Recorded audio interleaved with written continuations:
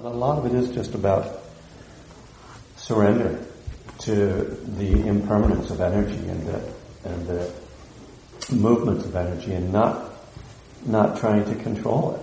Again, realizing you're not really in control. It's another surrender. So I think, I've written about this, I think, in both my books. I'll just keep talking through my sweater. It's really my fault. Keep talking through your sweater. That sleepiness is something people often struggle with and complain about in their practice. And it's seen as like, it's in the way of what I really want to do, which is meditate. But if you're sleepy, that's your meditation, What does that feel like?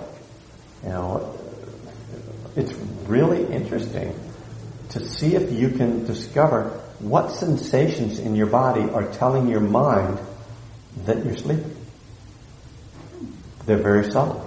I find it almost impossible to actually find the sensations. So that in itself is curious to me. But I think but the principle of mindfulness, of course, is we're not trying to get rid of the things that are in our way so that we can do what we want to do. We're trying to be as conscious as we can be of what is happening.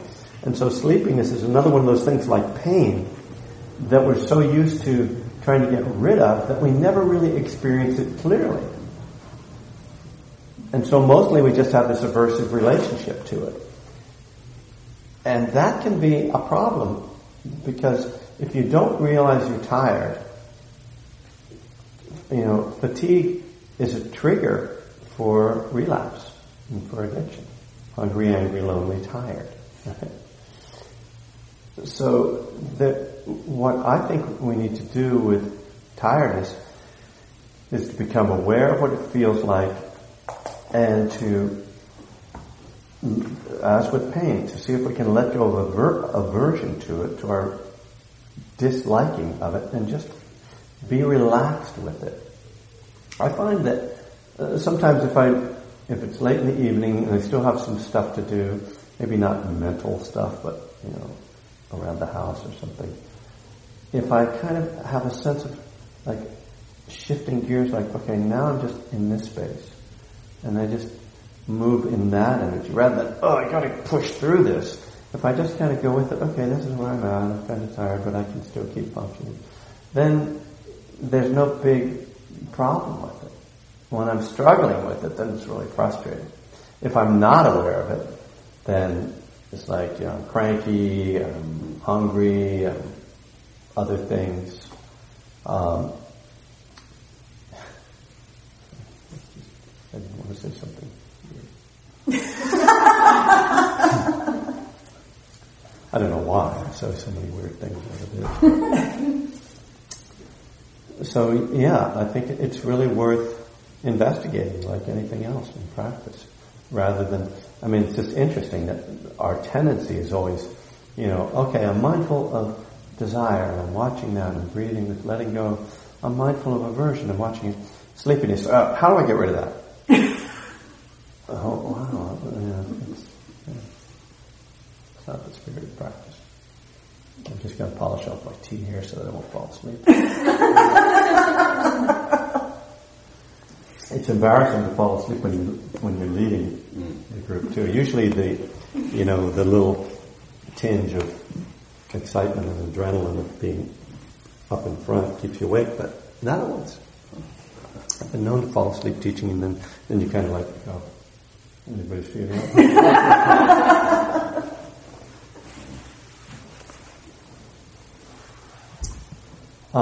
But we should meditate now, so maybe we can fall asleep. And we can all snore together.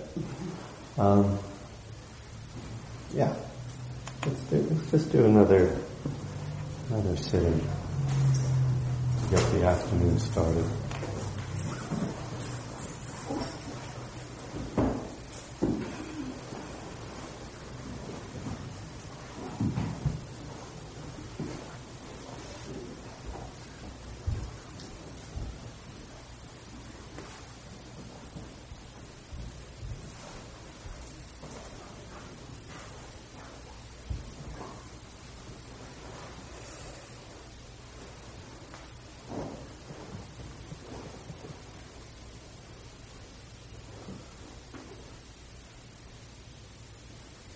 So as I talked a bit about in the first sitting, it's really helpful and important to acknowledge as we sit down and begin our meditation whatever is going on right now, mentally and physically. There can be this idea that somehow meditation is some separate realm from the rest of my life. You know, when I start to meditate or get into this posture, that I shouldn't be affected by my mood or my energy or my thoughts and concerns. But of course that's not the case. The truth is that whatever is going on as we begin our meditation is certainly going to have a pretty big effect on what we experience during the meditation. It's true that the practice itself can help to transform these things. But if we find ourselves in the middle of a meditation, caught up in some thought, we might often find that it's something we were already thinking about or worried about. So just acknowledge those things as we begin to sit can help us to let go of expectations and not be surprised by what arises. The same is true, of course, in terms of energy. If you're sitting down to meditate and you're already tired, mind is dull, then that very possibly will influence what happens as you're sitting. It doesn't mean that it's not worth sitting. Every period of meditation is different. And if we take our meditation as an opportunity to learn about our own mind, our own body, about the Dharma itself, then nothing is wasted. Everything is of some use and value.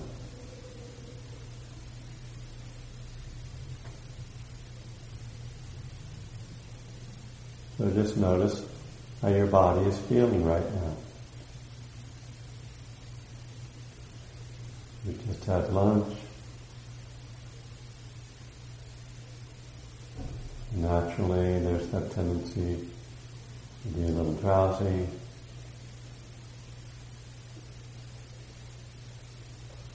Are there concerns or worries that are really troubling you, or that you've been going on around and around with?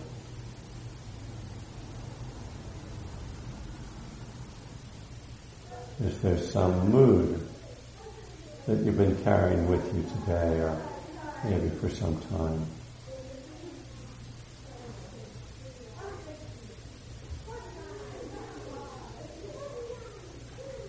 if you've been involved in some project at work or a creative project, that might appear. Or even if you've been listening to music, the songs might start to play. None of this is wrong or bad. These are just things to notice, to not try to ignore, to understand that when we have trouble settling the mind or the body, it's because of these past experiences. Maybe not entirely, but to some extent. This can help us just to be accepting what is. It's all right.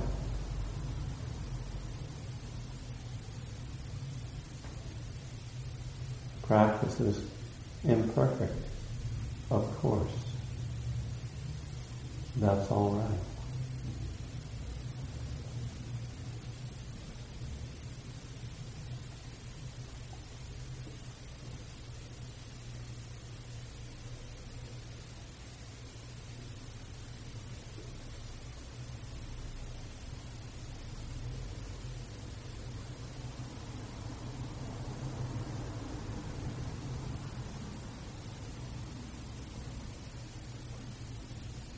let the attention settle into the body.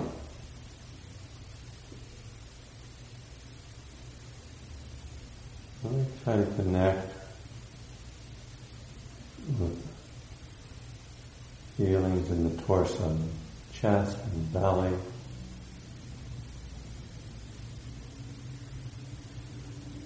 You can feel the breath as the whole body moves with it. The chest and belly, the back and shoulders all moving with each breath.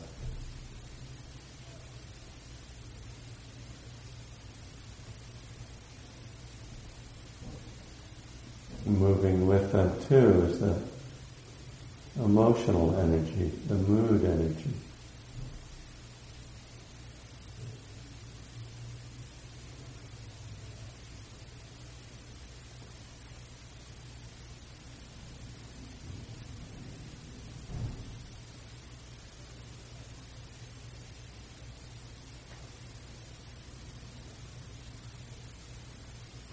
Oftentimes our thoughts are more conditioned and driven by energies in the body, emotions and sensations, mood.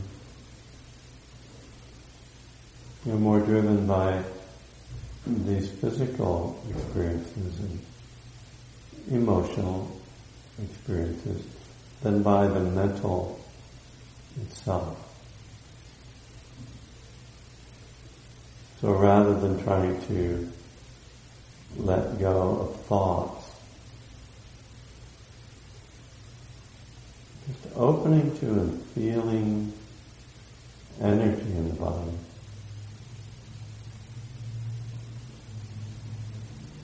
Allowing that to just come and go, to flow through. This can actually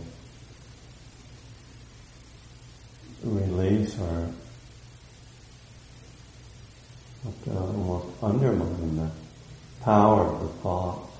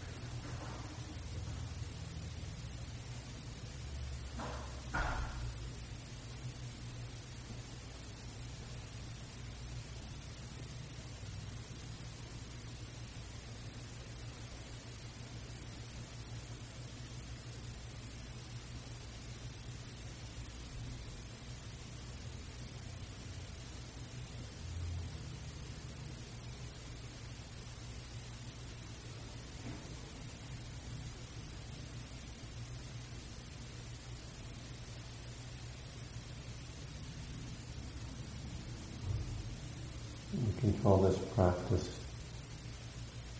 feeling healing. It includes the breath. And the breath is used to breathe into feeling. That is, as the breath expands the body, we have the sense of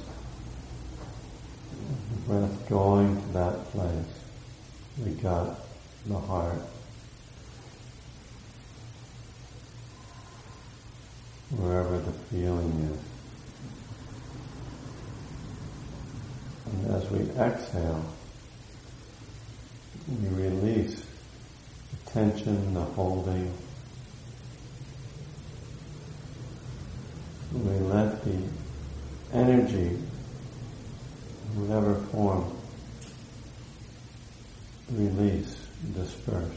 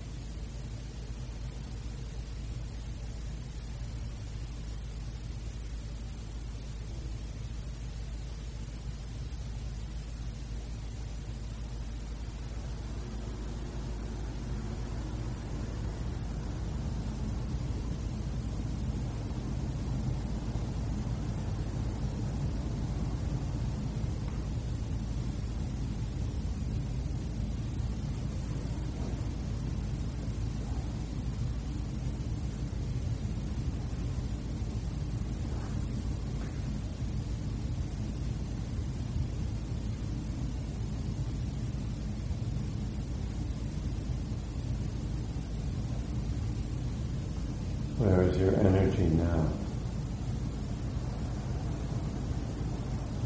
Whether physical, mental, emotional.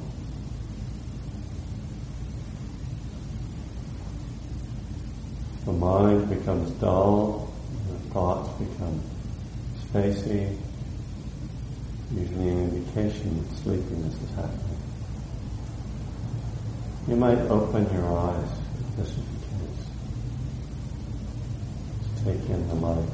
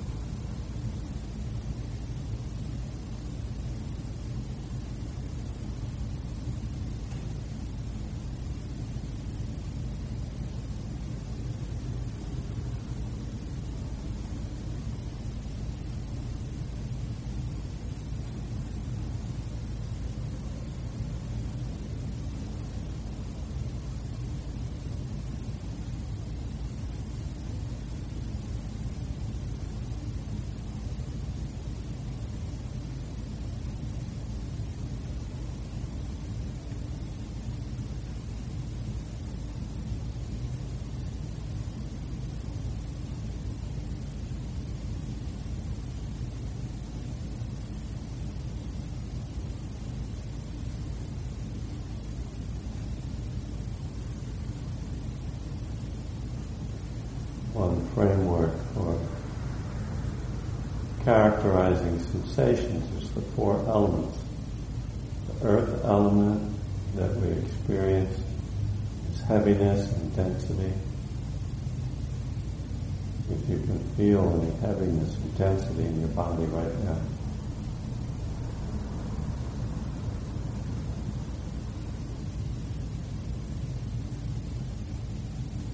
The fire element, temperature. If you can notice any variance of temperature from head to toe.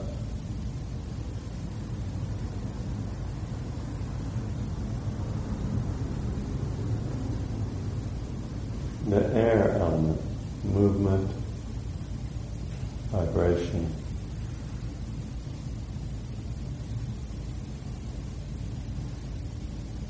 And the water element, which is cohesion, moisture, which you can feel the water element in your mouth,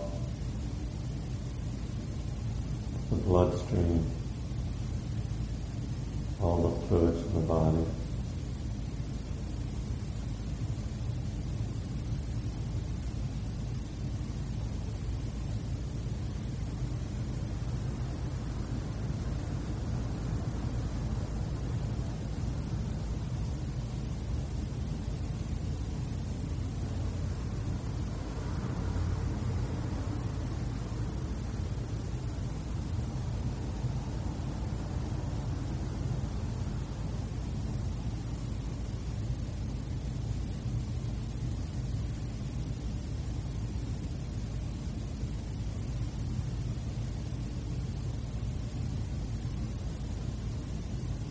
Become sensitive to how posture affects energy, and the body starts to slump as we get tired. So very mindfully making an effort to remain erect.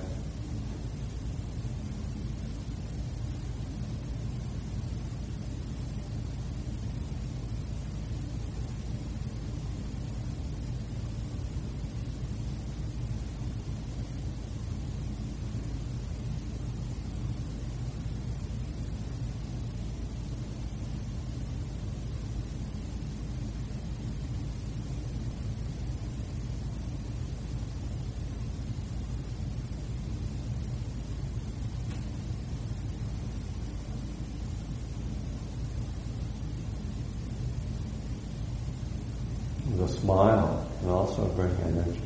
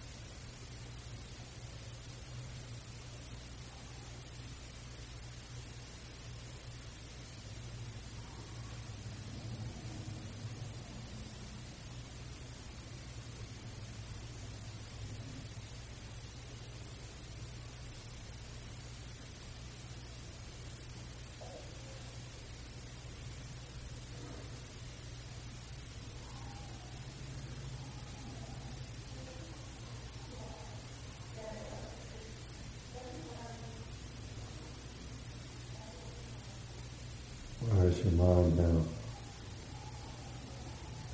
Not to judge that, just to see. Okay.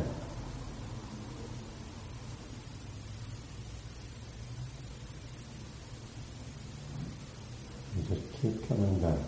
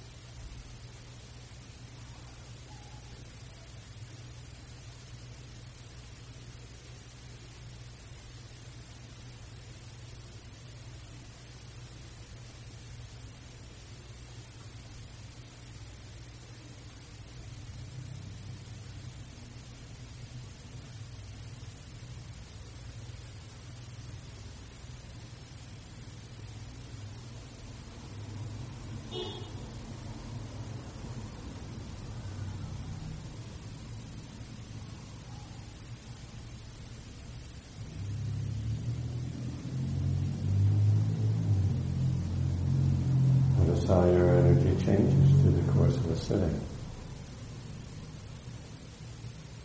How feelings come and go. Thoughts can't take hold.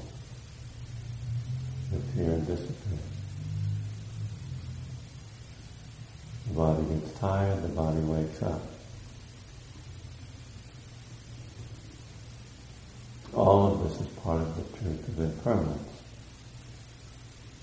which when seen clearly helps us to let go, because we see clearly that there's nothing that we can hold to, since it's all constantly in flux.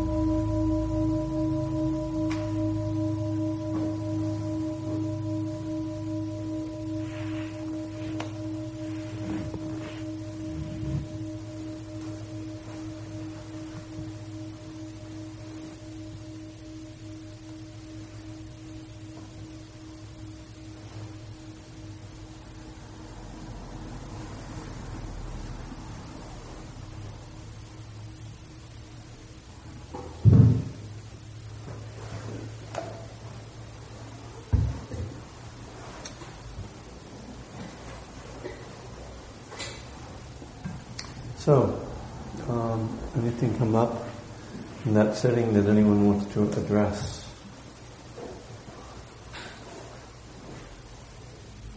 No, it's interesting. We're kind of at the end of the sitting where we're trying to stop thinking theoretically. We ask if you have any questions. Have you been thinking about anything? So, don't know.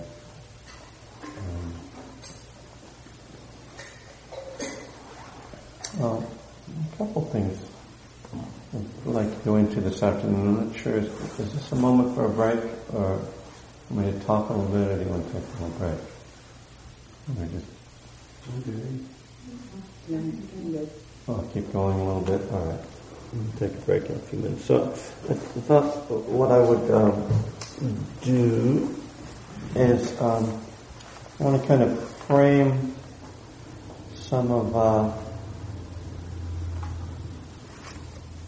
what I see as kind of the main areas that we kind of have to work on or have some comfort with in order to have a sense of happiness.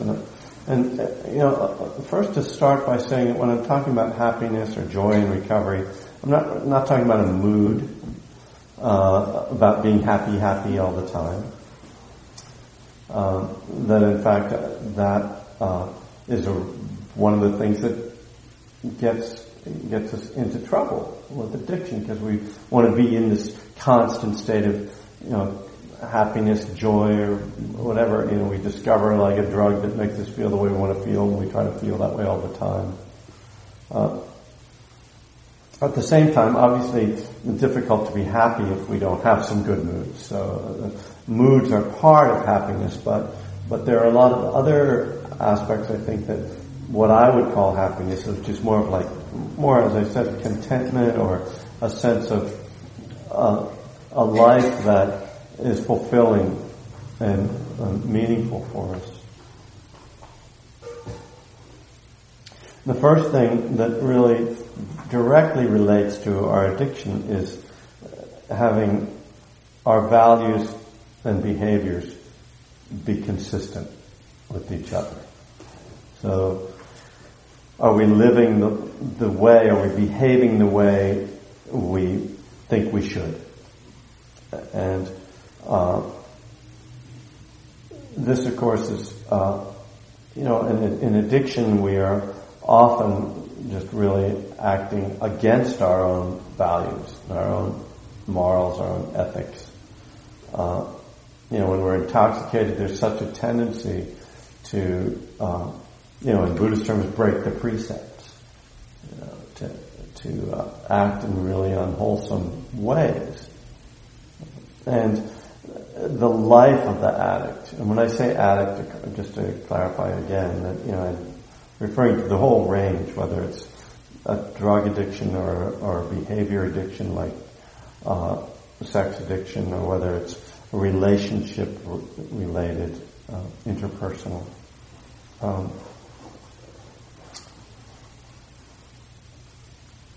That's what I get for interrupting myself. That we, a lot of times we abandon our beliefs when we're just driven by that craving. And then this is something we carry into our recovery, the kind of guilt or shame around the way we've behaved. And this is, of course, a lot about what the inventory and amends process is about, is healing around that stuff. So when we come into recovery, we need to rediscover or discover for the first time, if we've never really been clear, what our values are, how we really want to live, the kind of person we want to be. And this is, fundamental to recovery. And I think it's sometimes not understood by people outside the 12-step world or outside the recovery world, that the 12-step program isn't just about following these 12 steps, but it's really about living a very wholesome and moral life that that we would give up lying and cheating and stealing, and that our sexuality is really important, how we behave in those ways, our work and honesty in relationships, all of that, which isn't explicit at all in the 12 steps. But, the story that I love that really embodies this kind of the integrity. I was in a meeting where someone said, when I go to the grocery store and I push the cart out across the parking lot and empty my groceries into my car, my program is I take the cart back. I thought, now that's a program. It's like the kind of, really, that's the kind of mindfulness of, really moment by moment mindfulness.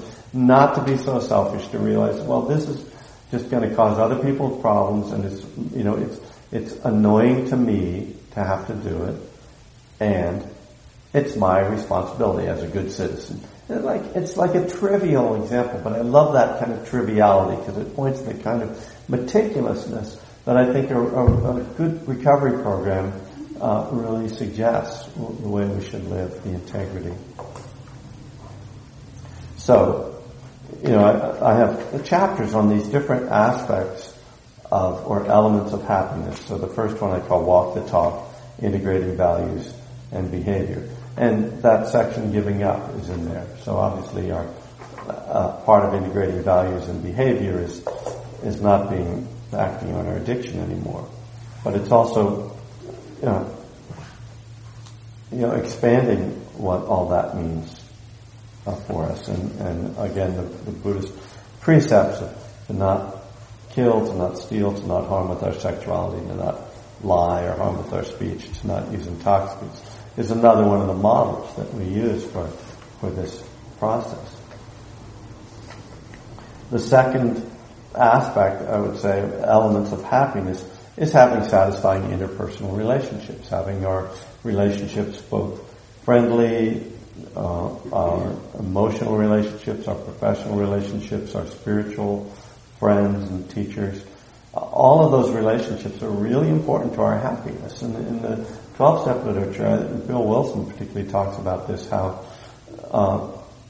for many of us, it was problems in relationships that was behind our behaviors, our destructive behaviors. And certainly addiction exacerbates any problems in the relationships, and really makes it, when we are solely focused on our own pleasure and our own, drug, alcohol, or other abuse, we inevitably are harming others, and we're not taking care of others and taking care of those relationships. For many of us, when we're intoxicated, we act out sexually, and this is a whole realm of recovery and spirituality.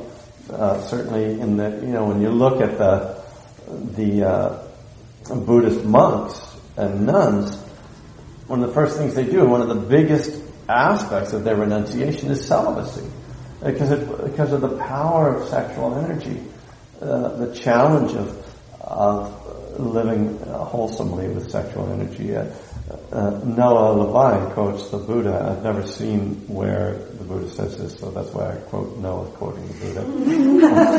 I'm not doubting him, I just haven't seen it. So that if there were two energies as powerful, if there was one other energy as powerful as sexual energy in the world, nobody would ever become enlightened. That it's so hard to not cling in that realm, that if there was another one like that, we'd forget it, we'd all just be. So, our work around that, certainly, our, what I call our spiritual relationships, our relationships with teachers and sponsors, these things are so fraught and can be so complicated.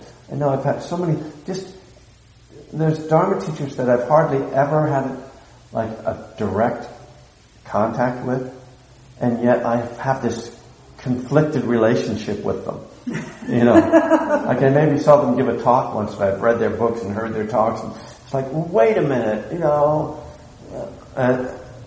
and so, it's, that's an important thing to work with and to deal with. And obviously our romantic relationships. And for me, once I got really over my desire to drink and use, which pretty much happened suddenly, as I kind of described in that piece, dealing with relationships and sexuality was the biggest part of my recovery. And it's still part of my recovery. But finding out, relearning, because I never had any idea how to be in a relationship or what was appropriate or what worked. That was just years of work. And as I say, it continues on. I mean, just as, aging or having, years of recovery, there are new, more and more challenges or different challenges. The challenges keep changing. There's always challenges. I've been married for a while, 16 years, and with my wife for over 20 years. It's not like, oh, good, we've solved everything. Now we're just, there's never a conflict. Everything's happy, smooth. Now, of course, it keeps changing.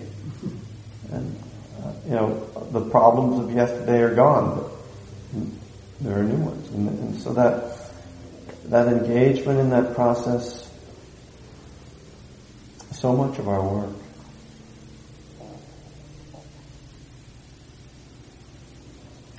And the next piece is just having satisfying work. I think that having some, first of all, our livelihood, it's very difficult to be happy if we spend 40 or more hours a week doing something that we really either don't care about or really don't like. And this, I think, is probably one of the biggest challenges in our culture for people. To make money at something that you enjoy, it's very difficult to do. So I think part of our task is to find ways to engage in things that maybe aren't the things that we care the most about. I mean, when I got out of graduate school, I started working as a technical writer in software companies. And that wasn't my life's ambition, It was something I just kind of fell into because I had a degree in writing and there weren't a lot of jobs in the, want ads for writers. And there was something, okay.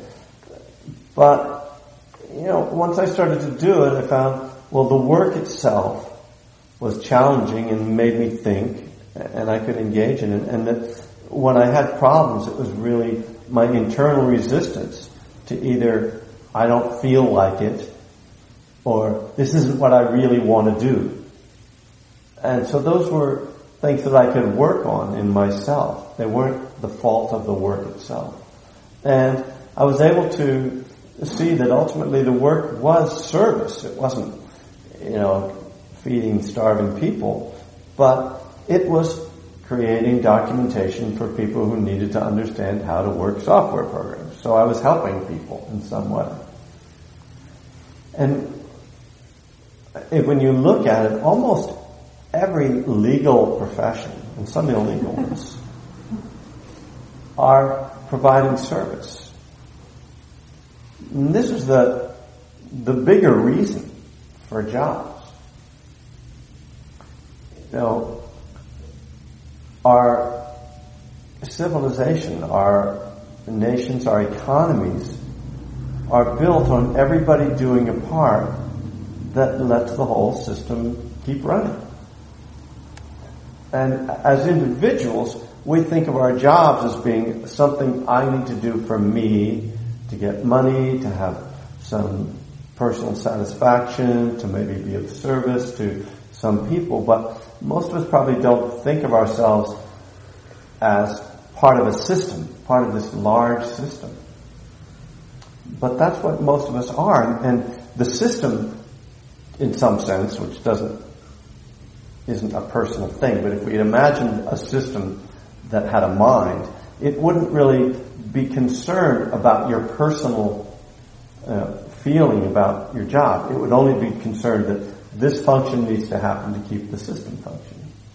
And so we're actually all being of service in our work, even when it doesn't look particularly spiritual.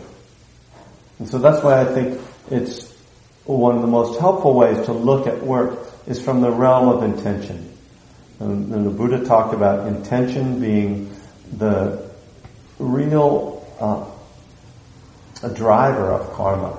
It's the motivation and the intention that we bring to our actions that really determines the type of results that come from our actions. So if we are working with a sense of service, of supporting something bigger than ourselves, then I think that allows us to enjoy and connect in another way.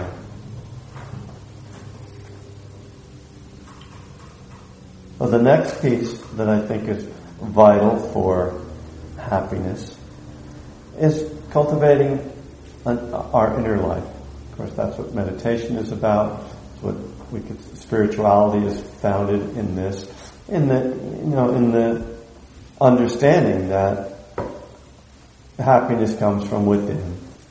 These sort of cliches and obvious things, and yet most of the time we're trying to generate happiness from without, which is an interesting word in and of itself.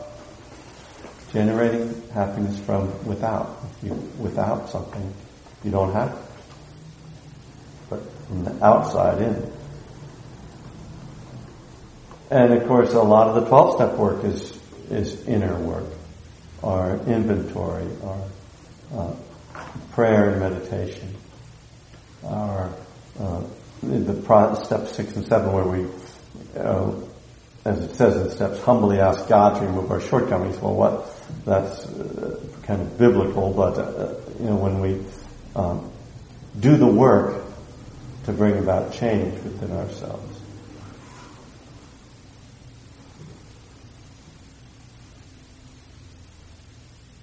I don't think that true happiness can exist without really flourishing inner life. And one of the miracles we already talked about some today is the incredible power of the mind to transform our experience just through these tools of meditation. This next piece fits with work, but it can be inside or outside of work, and that is the element of creativity. I think that creativity is a vital aspect of happiness. But I define creativity in a very broad way. I think that humans are inherently creative. That when you make a sandwich, it can be a creative exercise.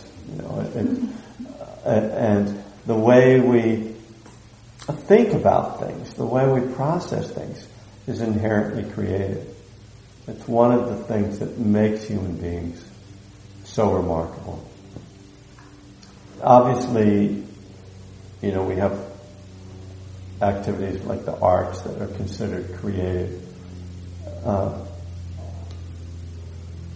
And I think that those types of activities are very healing for many people and really bring a lot of happiness. As someone who's kind of thrived in those realms, I can see that there's something very special about the creative process, because when one engages in it, first of all, the engagement itself is absorbing, and absorption is inherently pleasurable.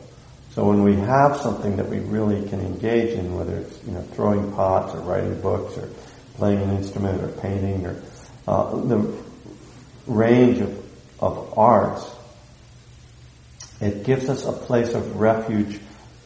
It's an organic kind of refuge.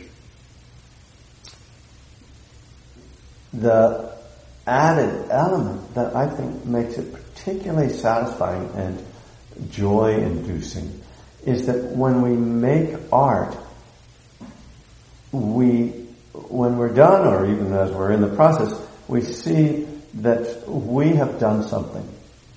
Something has come from us. And there's something inherently satisfying about that. That nobody did it for us. It's really, our creation in the narrow sense of that idea. And that just feels good. There's a real joy and pleasure in that. So, again, I don't think everybody has to be an artist per se, but finding activities where we can absorb into and use our minds. I mean, this is where, again, it can be very challenging in our culture between work and time. If I don't have a work that's really absorbing and creative for me, can I make time for it? I just think it's invaluable. One of my novels that was never published, I wrote entirely on weekends. That was when I was working full time in a day job, and I was going to meetings, and I might have even been doing some Dharma teaching very early on. But I would go to meditation groups, and on the weekends, Saturday and Sunday morning, I would spend 2 hours each day just writing. And it took me a couple of years, but so what? After I had a novel. It was crap, but it was But that process is so fulfilling, It's that mental absorption, and for some of us, it's an intellectual process that we really need to use our minds in that way. And for some of us, it's more of an emotional or even spiritual process. I never talked to my father very much about work. I was the youngest in my family. My father was in his 40s when I was born. We didn't have a close emotional relationship. He was a patent attorney, which, if you want to know what that is, you're going to have to look it up, because I don't know. He worked for the Bethlehem Steel Company. He drove off in the morning. He came back at night. That was all I knew. And, I do have a sense that patent law is very dry and requires a really careful, meticulous mind. And that's the kind of mind my father had. He was very smart, and I know he could just take that stuff apart piece by piece and understand it and think it through. And I'm sure that there was a pleasure in that he took great pleasure in that legal work, which you would think, is there something creative in that? Of course there is. Of course the mind has to really be able to work things through and look at different angles and solve problems, and all of that is the work of creativity. That doesn't create a work of art, but this is where we find. We have to find our own joy, find the ways to our own joy. So the last piece that I would talk about as an element of happiness, and I confess that I made all this up. So there might, if there are other things that you think should be in my book, there's still time. Please let me know. I started writing this, and I was going to write the book around just the 12 steps. And I got going, and I was like, it's just not really what I want to do again. And there is stuff about the 12 steps in here, which I might go into later. But as I was working it out, I said, let me write a chapter about what I think are the elements of happiness. And after I wrote that chapter, I looked at it and went, this is the outline of the book. So the last piece is having fun. Another thing that can often get lost in the recovery world. We can forget. Because, when I got sober, I remember, I think it was before I got sober, actually, that one of the things that, one of my last, trying to hold on, one of the last things I was trying to hold on to, or that was keeping me holding on, was this idea that, if I stop drinking, my life is just going to be one gray, flat, boring place. and as though I was really having a lot of fun. You know what I mean? It's like, what did I think my life was then? But it seemed like that was my fun. That was my pleasure. And of course, you know, when we first start to drink and use or act out whatever our addiction is, go to Las Vegas, yeah, it's fun. I mean, that's one of the reasons we get into it. But for most of us, it stopped being fun a long time ago. And the truth is, we forgot how to have fun. You know? And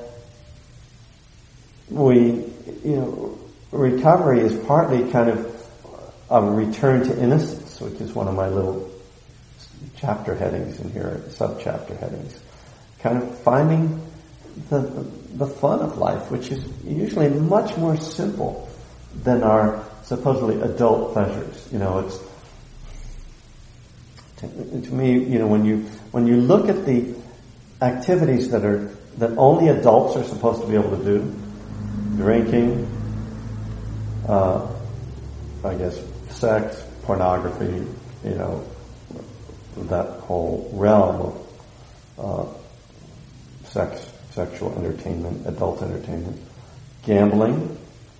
I don't know, there's one or two others. They're all ways that we get addicted, right? And they're all very numbing. Smoking, you know, they're all very numbing and dulling, and they somehow, I mean, I think that partly all of those activities are, I'm finding myself, you know, covering myself here because that they are protections against the pain that we experience as we're aging, as we're growing. You know, life is difficult, the Buddha said. You know, there are wounds, and many of us experience a lot of wounds and trauma before we become adults. And when we become adults, one of the reasons we get into addiction is to suppress and numb those wounds. So that's, you know, one of the things many of us have to deal with in recovery. But one of the ways, I think, to find our joy in recovery is to find those almost childish or childhood pleasures. You know, gee, love to ride a bike. I mean, the number of people now riding bikes, and obviously, yeah, they're working and they're getting in shape and all that stuff, but there's this joy in it, right? I mean, there's nothing quite like the feeling of riding a bike. It's like flying, right? That's what's so fun about it. You're just in space. You're just moving through space. I mean, what a joyful thing to do.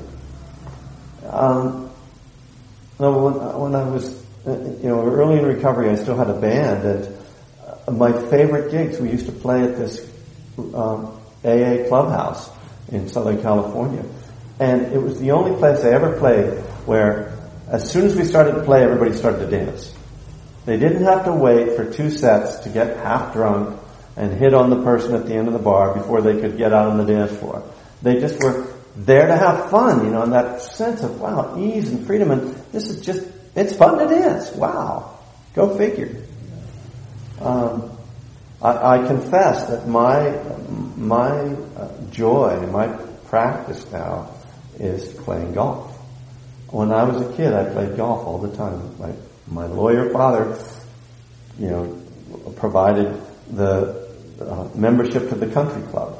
You know. So I grew up playing golf. Of course, when I started to drink and use, forget it. First of all, I had no money, but I was a hippie, and I was like, hippies don't play golf.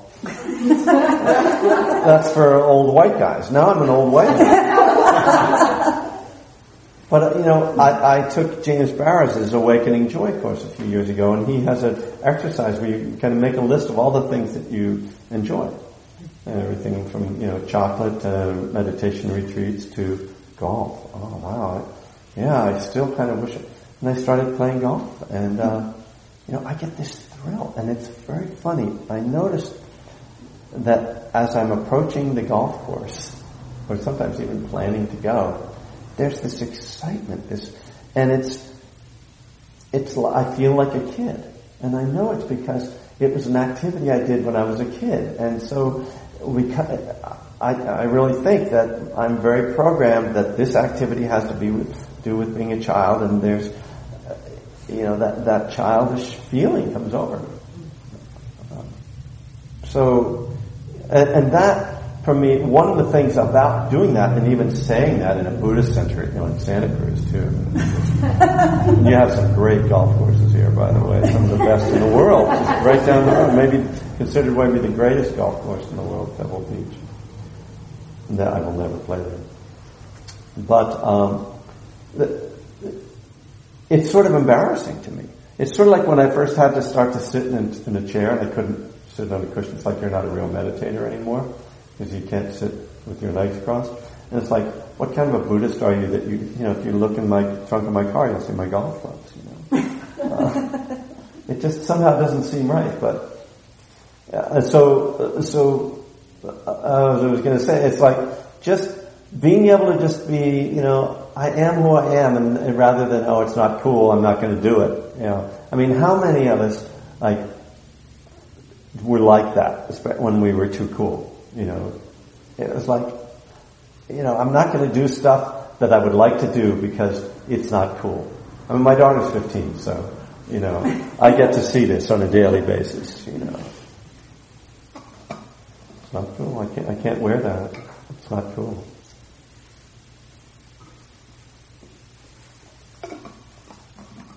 So find your fun.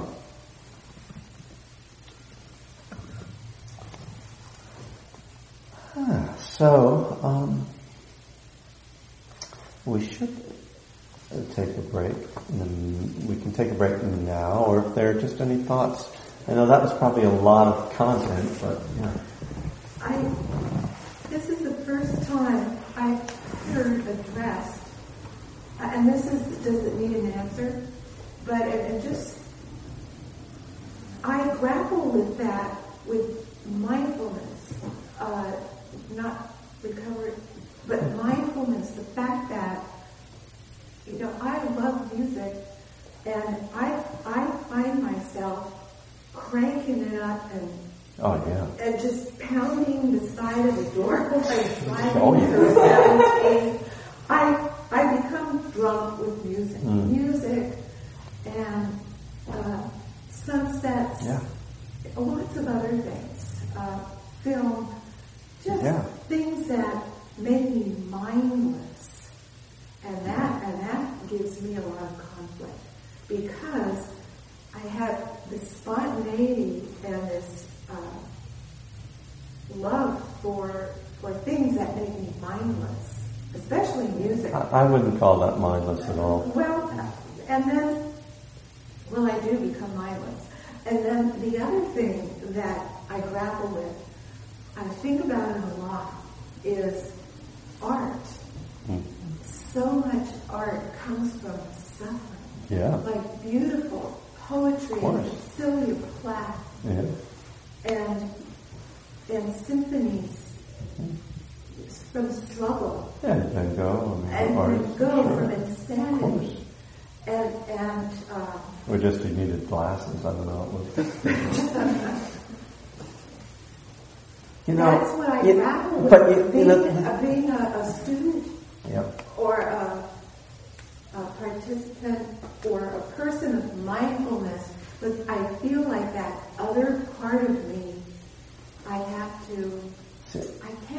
think that mindfulness gets misrepresented as this just totally detached, I have no feelings, I'm just observing everything, nothing bothers me, what's that song, nothing bad ever happens to me. Mindfulness is being engaged in the present moment. I remember I sat down with Joseph Goldstein. Do you know who he is? Yeah. Okay. So pretty reputable teacher. At the end of a 3-month retreat, during which, by the way, I wrote a bunch of songs, which I wasn't supposed to do. And I said to Joseph, it feels weird because, all the people in this retreat seem to be like therapists and, body workers and stuff, and I'm a musician. I mean, I don't know how to really, how can I do that with my practice? He said, music is a perfect mindfulness practice. If you are playing music and your mind wanders, you miss it. If you're listening to music and your mind wanders, you miss it. So, and because of its nature, it draws your attention, so it's easy to be with it. As I think I started the day by saying, the Buddha didn't say we shouldn't enjoy ourselves. He said we shouldn't cling to it and try to keep reproducing the same happiness. Fully engaging in life is mindfulness. Being enraptured by the sunset is mindfulness. Believe me, you cannot cling on to the sunset. You don't have to worry. The song is going to end. It's fine.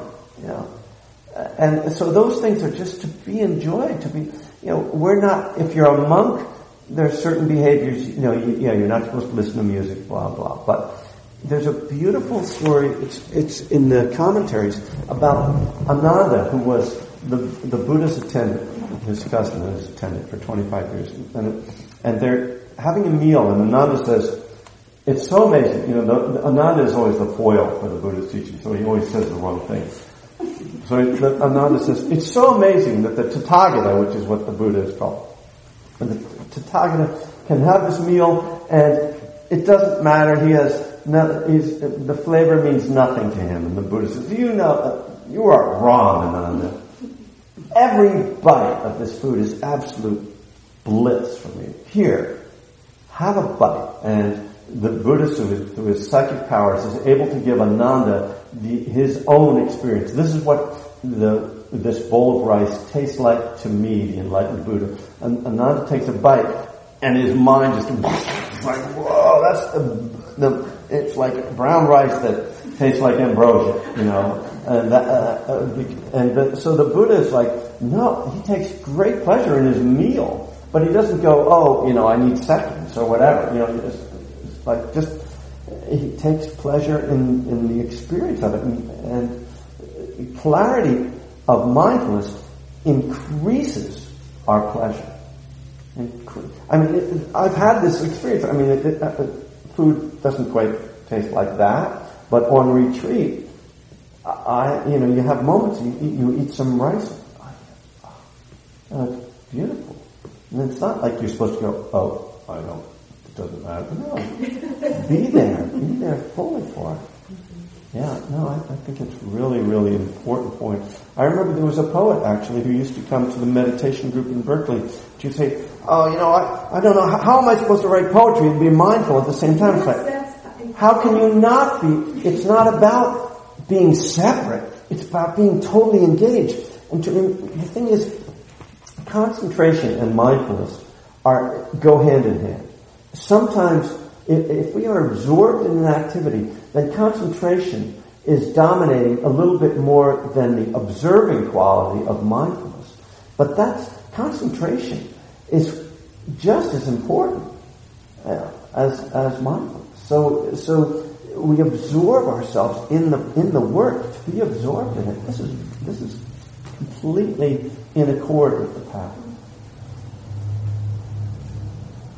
I thought about that. I think for me, the reason why at times it can be difficult to be absorbed in that moment is because I'm afraid of letting go, because I don't, in the past haven't always trusted my own. Right. We let go in the wrong way. Right. Yeah. Right. And so it's like for example, not wanting to let emotions. When I first started meditating, I was scared to death of letting that space happen, because there were emotions coming up and I didn't want to deal with them. And I was afraid of them because I felt like if I turned the faucet on, it would just flood the whole house. Right.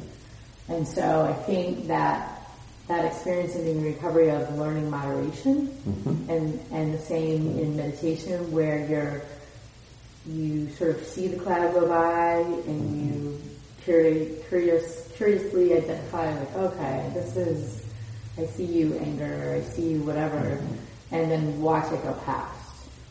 and bring back to the breath was really helpful to me because it taught me some level of, or it's teaching me some level of moderation with things, but I can still sit in that moment of beauty and wonder and feel it and experience it without feeling afraid that I'm going to let it lead me down a path of self-indulgence or whatever. Yeah, I think that's a really good observation and important. There's no doubt that, especially if we have these addictive tendencies, that we have to keep a certain amount of vigilance. And the Buddha talks about different mind states that need to be treated in different ways. And he describes it as it's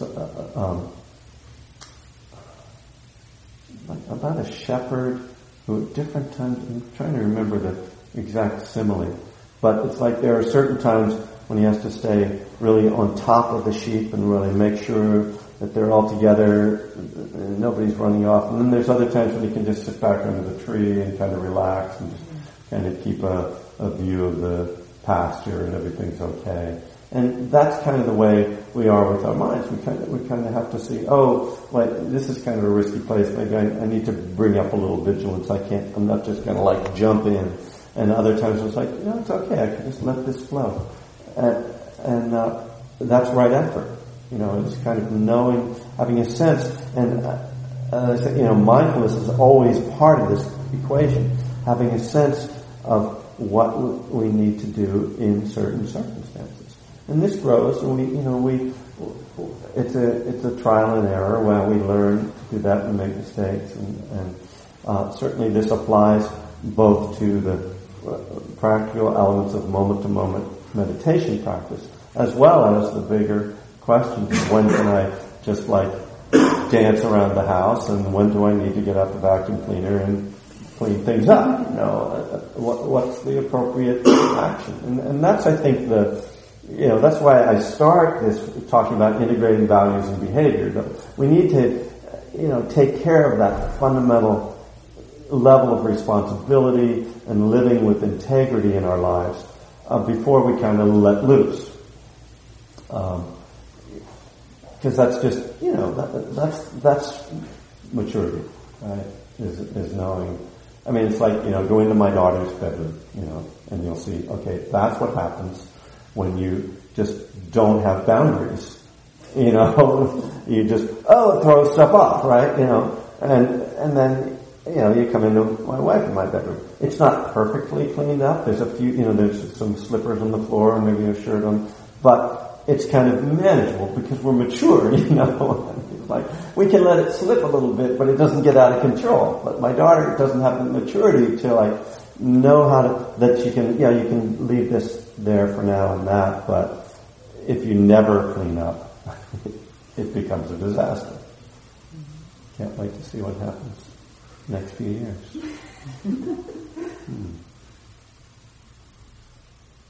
So let's take another little break and we'll have one more session.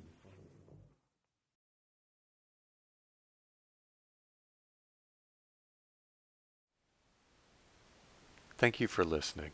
To learn how you can support the teachers and Dharma Seed, please visit dharmaseed.org/donate.